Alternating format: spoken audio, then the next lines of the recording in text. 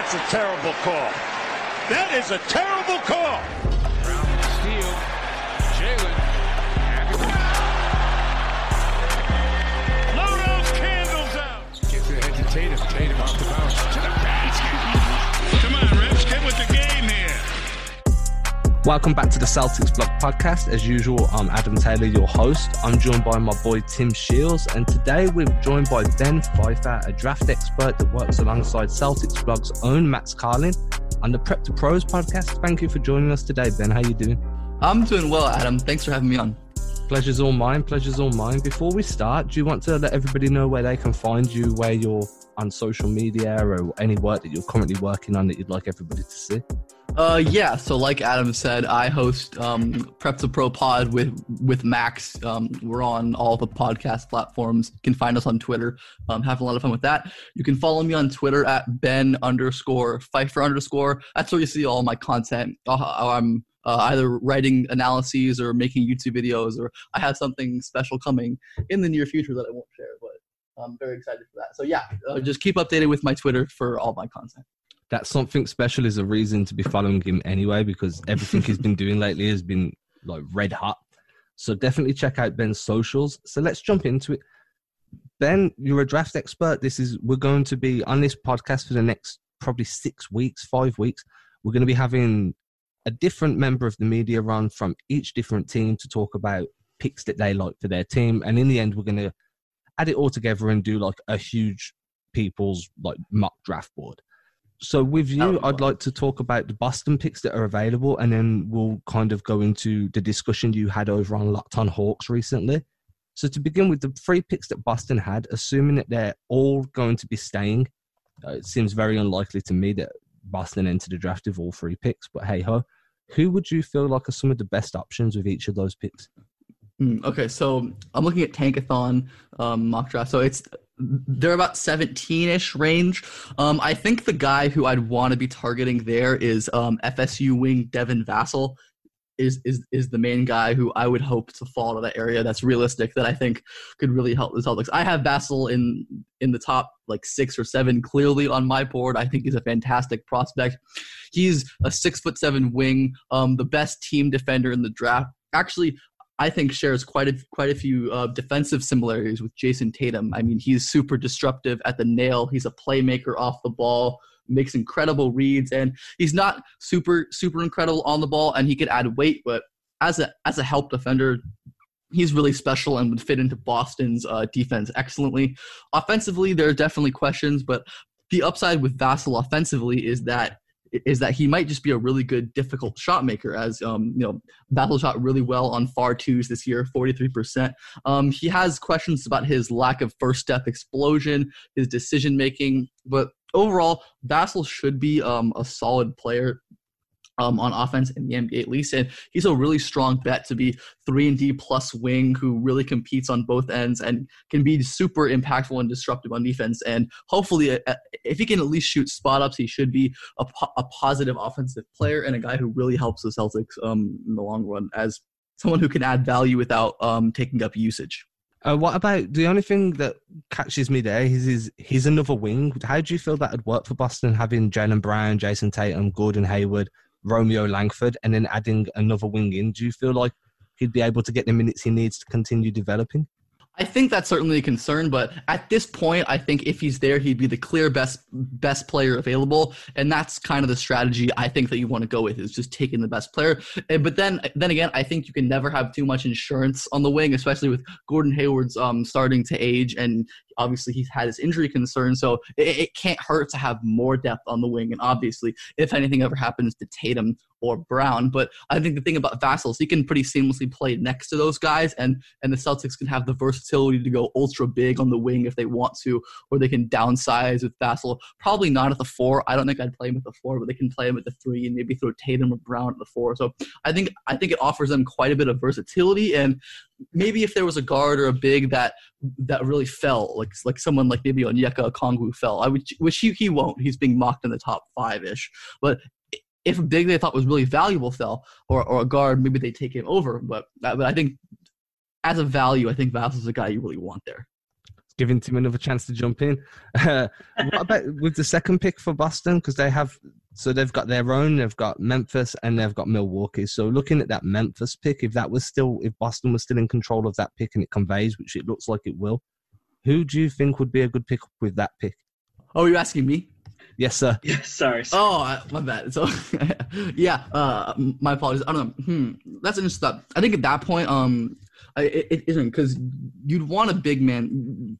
A big man wouldn't be terrible there. So, maybe you look at trying to get some like Alexei Pokasevsky, 18-year-old Greek big man who's probably not a center, but just like an incredibly would be an upside gamble for them. And it makes sense. I mean, assuming they actually make the picks, it would definitely make sense for them to make one of their picks at least more upside. And Pokasevsky, 6'11", legit 6'11", 7 foot with real guard skills. I mean, the idea is that he's this incredible potential shooter. I mean, he shoots off movement, off the dribble at his size. It's really, really rare. He shows flashes of pick and roll ball handling. He's a really, really smart passer, makes some crazy anticipatory plays, makes some plays out of the pick and roll. And then defensively, he is a steals and blocks monster. He has awesome instincts, and he really makes plays. But the issues with Pokashevsky become that, one, if the shooting isn't really great, he might not work out because he's so skinny and he struggles to score in the half court. He plays in the Greeks, I believe, second division, which is not great competition, and he struggles in the half court. So that's an issue. And then defensively, he has a lot of technical and strength issues. But, I mean, at that range in the draft, and especially for a team like Boston that's already quite good and has a lot of pieces, they can maybe afford to swing on upside, because if Pokashevsky hits, he could be a really, really rare NBA player with his skills at his size. So that's someone I'd try to target in that range to see if I can get him to fall there. If you're looking at just in terms of the Celtics end up staying at their spot, one guy that has been mocked, I'm pulling up the same thing with Tankathon, in the mid-20s is a potential guy, is Vernon Carey Jr. from Duke. What do you think his potential is to potentially end up in Green? And do you think what kind of ceiling and floor does he offer? I know that there have been some concerns there. Yeah, I'm not a huge fan of Vernon Carey. I think there's a pretty good chance that he's a passable rotation big. Like in his defense, he was very productive as a freshman, effective scorer around the rim, did a lot, was solid defensively, but it's difficult to really project him as a first round value because he's just not very special as a big man. And I mean, with how replaceable big men are it's just in the NBA as a whole, it's hard to justify spending a first round pick on a guy like Carey who doesn't project as anything much more. I mean, he's a passable mover on defense, but he's really nothing special, and his instincts aren't incredible.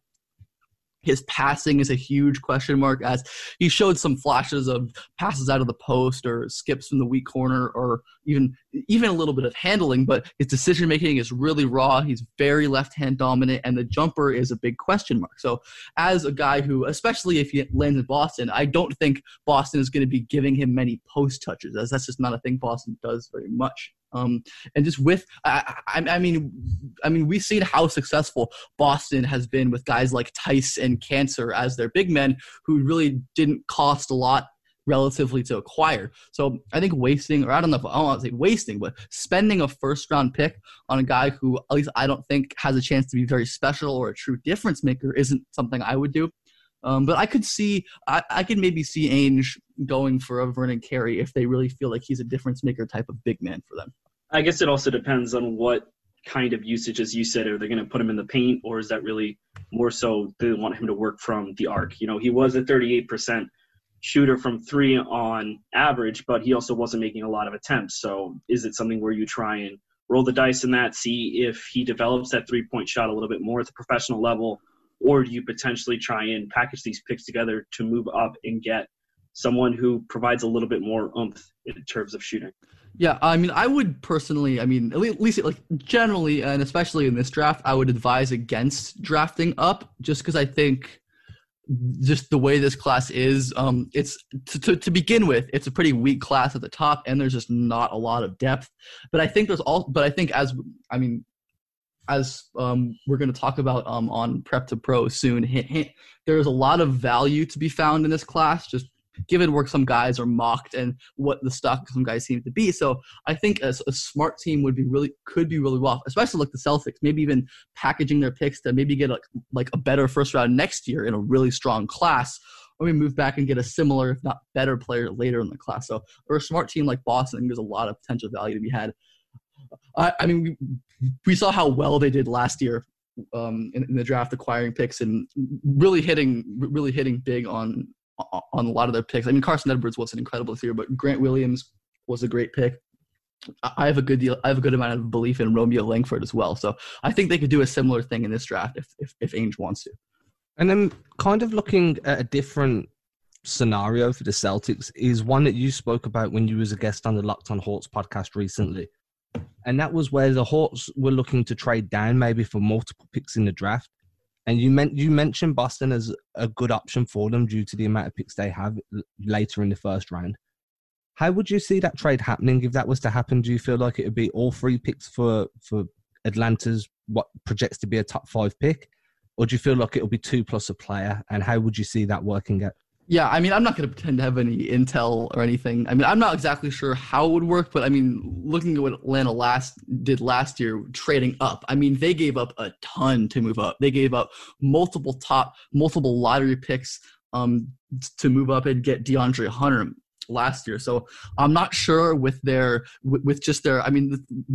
a lottery pick, I'm not sure the Celtics would have enough ammo to go get a top 5 pick, just talking about their picks this year. I think maybe they'd have to give a player, like you said. I'm not exactly sure which player they trade or who they'd think is worth trading up, or maybe they could throw in a future pick or two. I mean, we know how much Ainge loves to stack his picks and assets, so maybe if the Celtics believe that there's someone really valuable or someone that they can't miss at the top of the draft, then they'll package picks and go get him. I mean, we saw the Celtics did that with Jason Tatum back in 2017, and we've seen how that's worked out. So, I think it would take more than their 2020 picks to really move up, because I doubt the Hawks would take 3, at least they shouldn't take 3 non-lottery picks to move out of the top 5, because there's just such a massive drop-off in talent once you leave that top 5, top 10 range, as the difference in talent between a top 10 pick and like a mid-20s pick is really, really massive. Under the scenario that they did manage to get a trade done, assuming a player went as well and Boston moved into that Atlanta range, is there a player there that you feel that would fit into this Boston team that would be a surefire hit? I mean, yeah, I think it depends how high they can get. If they get to around like the back end top 10, I think USC freshman big Onyeka Okongwu would be awesome for Boston. I guess he fills that need. You could say they don't have anyone a projectable star big man, and though I don't think Onyeka has star upside, I think he's probably the safest bet in this entire class to be a good NBA player, and that would be pretty big to get for Boston, especially considering Onyeka, 6'9", 245, freshman big, super productive at USC, just a really impressive mover on defense, and can play in a variety of pick and roll coverage, which really just helps the versatility of Boston's defense. He can hedge, he can drop, he can switch, he can really do it all. And he's an awesome rim protector with great timing, super vertically strong defensive post. Offensively, he's got awesome touch around the rim, really great finisher inside with both hands.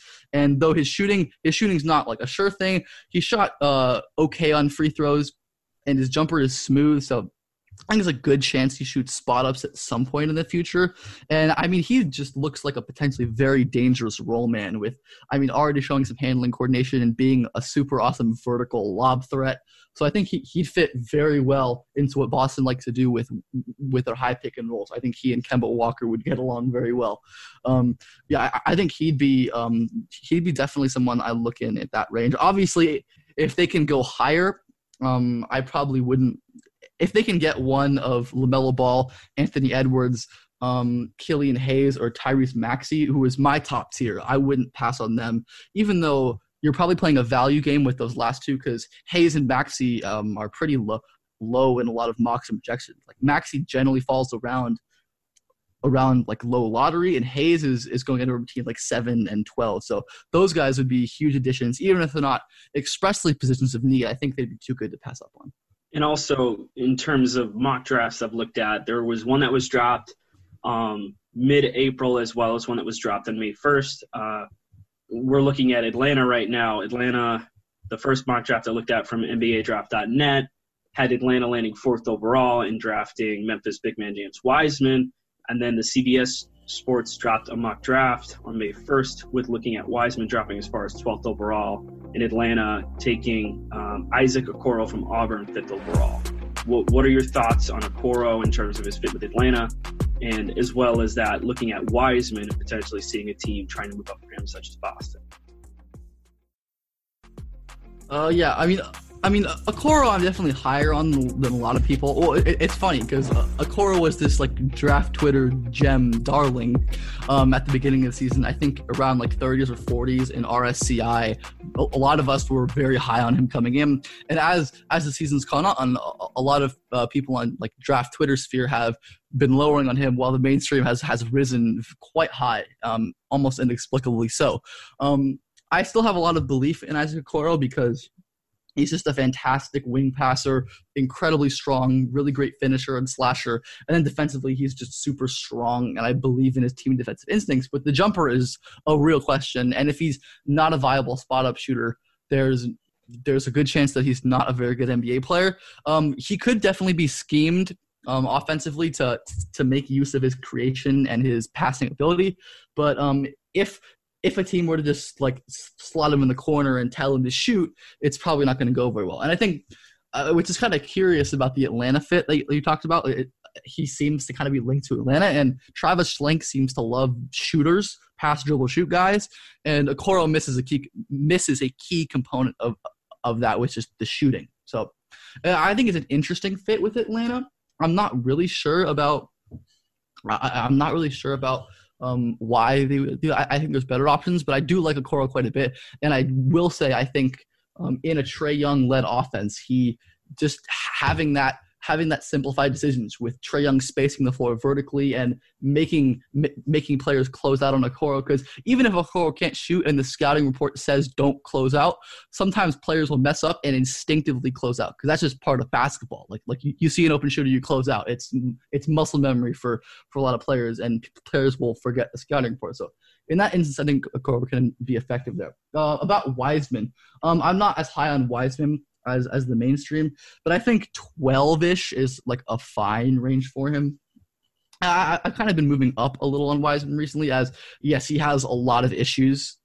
He is very unskilled in offense. The jumper is a huge question, as is his general feel for the game, decision-making stuff. Very just overly ambitious offensively. And then defensively, he really struggles to move in the short area and the pick and roll. Very jumpy, but he is, like, to his credit, he is enormous, and he moves like a gazelle in the open floor, and he should be an effective rim protector and rim roller. So that's a big man that, even if he's not going to be a 16-game player, as I say, maybe won't be able to contribute in the playoffs, maybe won't be able to like crunch time. I think he'll probably be a pretty good regular season player for the first 3.5 quarters.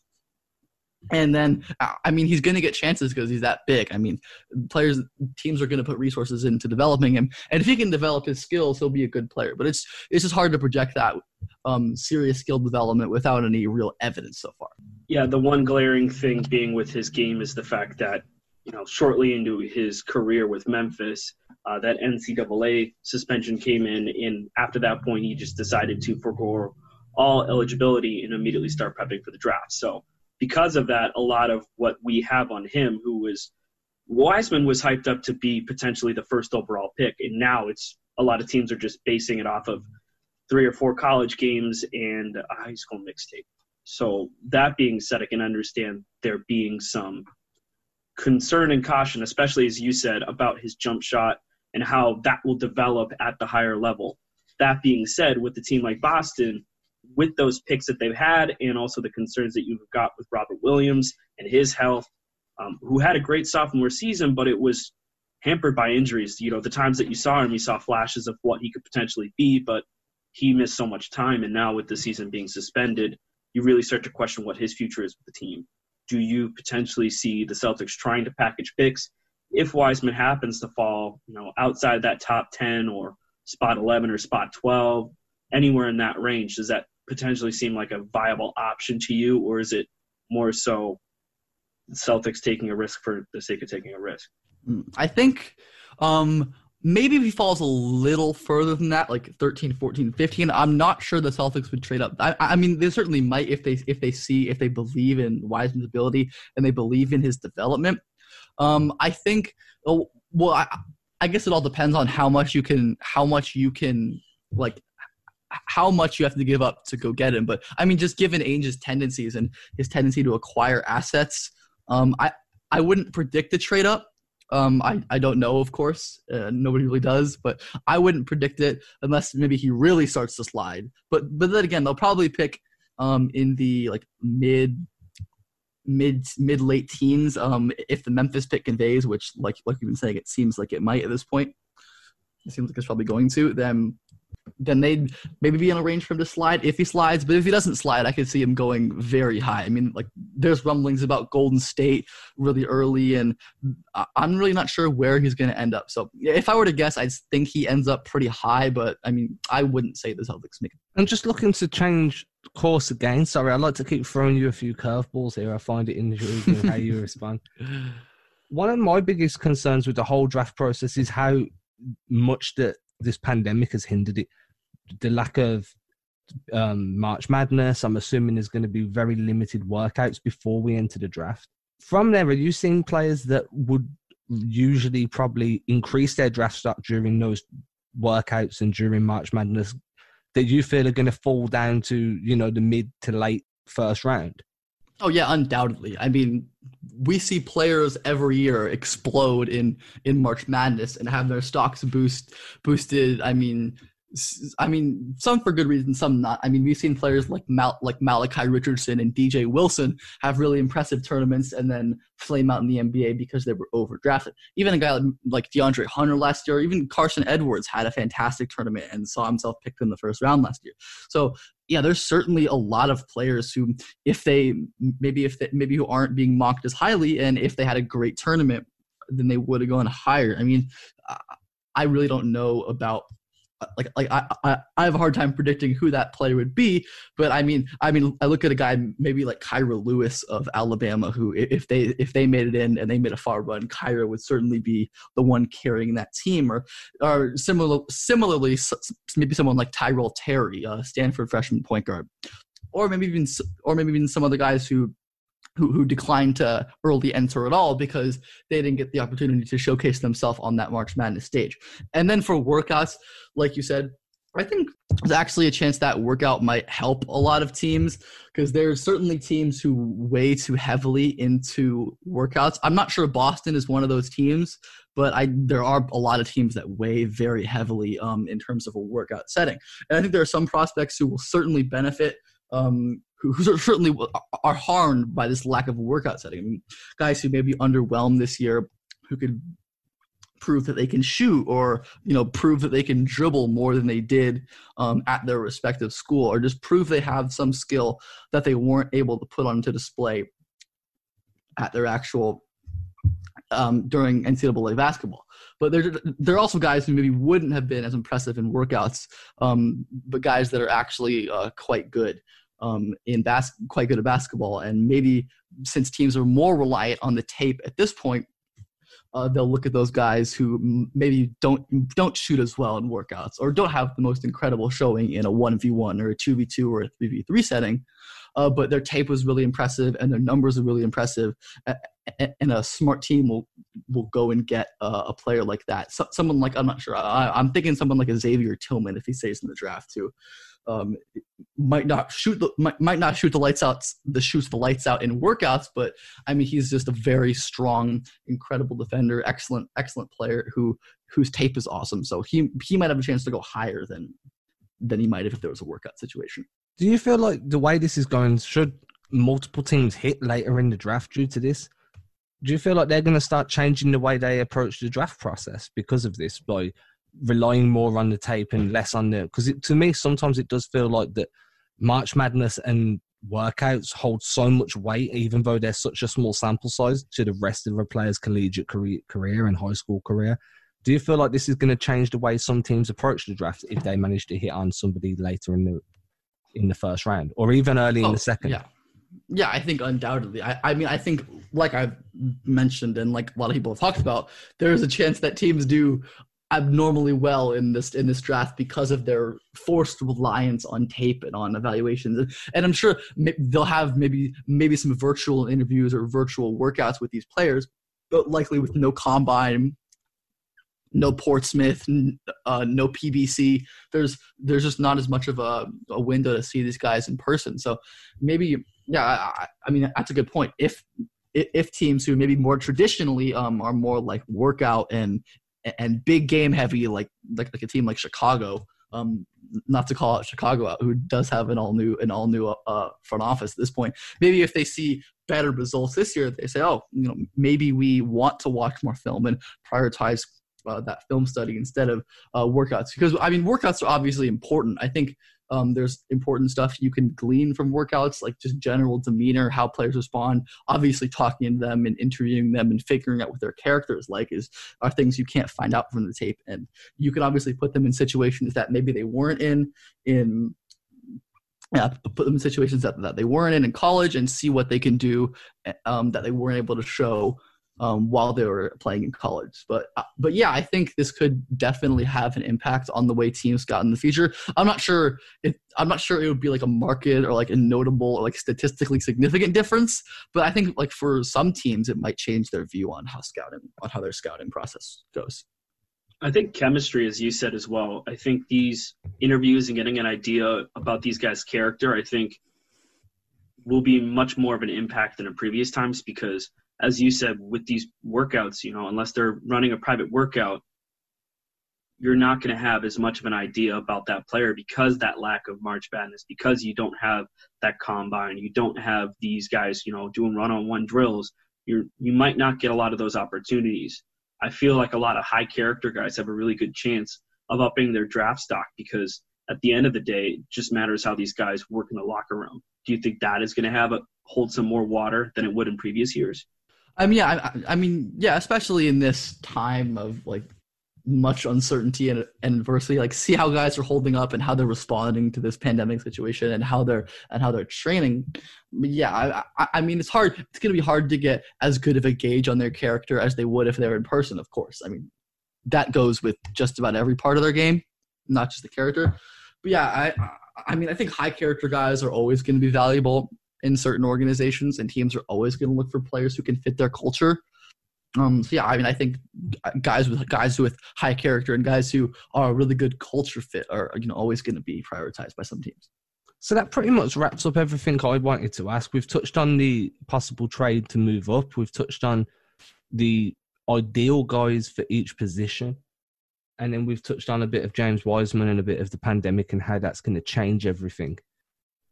The only question I've really got left is, and this is kind of moving away from just Celtics related at the moment, is there a guy last year that you feel like if he was in this draft this year, and obviously please exclude guys like Zion and everybody, let's go from mid-late first, that you feel if he was in this draft class, he would have been one of the dominant names coming out this year?